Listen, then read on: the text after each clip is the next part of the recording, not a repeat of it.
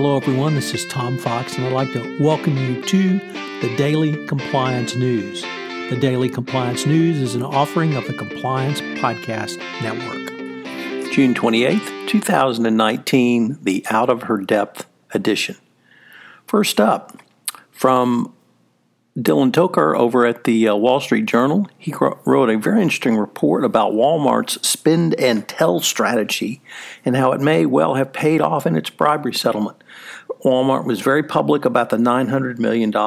It had $900 million plus it had in pre-settlement cost, both in terms of investigative cost and remediation cost prior to its FCPA settlement. And several commentators that Tokar interviewed thought that this really helped Walmart drive down the overall fine and penalty. I certainly agree with that analysis.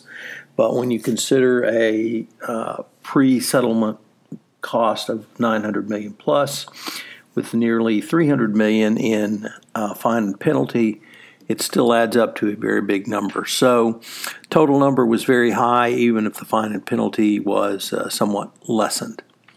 Second up, from Francine McKenna at MarketWatch, BlackBerry violated the SEC rule with the use of non-standard metrics.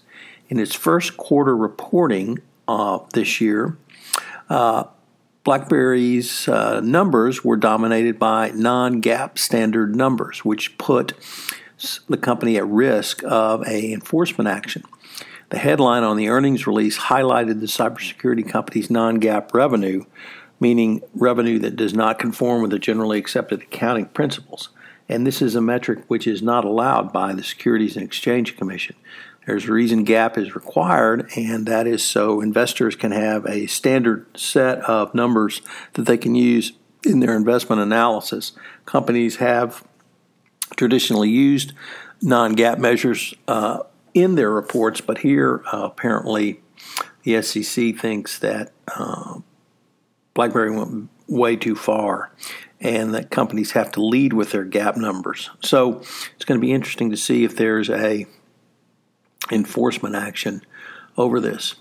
Next up, Mark Zuckerberg comes out backing privacy legislation. His remarks came after the White House called for a social media summit to have a robust conversation about the responsibility of the online platform. He endorsed privacy legislation and greater regulation of political advertising, even as he casts the government as too slow to address many of the Internet's thorniest problems. This was at an appearance at the Aspen Ideas Festival. So whether this Congress can actually do something, of course, is highly questionable.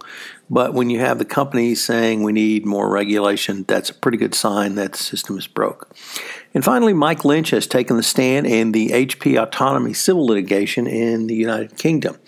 In the first of a highly anticipated 22 days of testimony, he talked about Meg Whitman, the HP CEO who took over after Leo Apotheker, the person who led the purchase of Autonomy. His conclusion was that she was out of her depth and not really up to leading such a large integrated company, and that was the reason for the Autonomy failure. More to come. Hope you are listening to Trekking Through Compliance, my 79-episode exploration of the intersection of Star Trek, the original series, and compliance. It's on the Compliance Podcast Network, so you can check it out. On Monday, This Side of Paradise. On Tuesday, we'll have Devil in the Dark. Synopsis of each episode. I hope you'll join me daily for Trekking Through Compliance. It will be available on standard channels, Megaphone, JD Supra, FCPA Compliance Report, the Compliance Podcast Network, Spotify, and a host of others.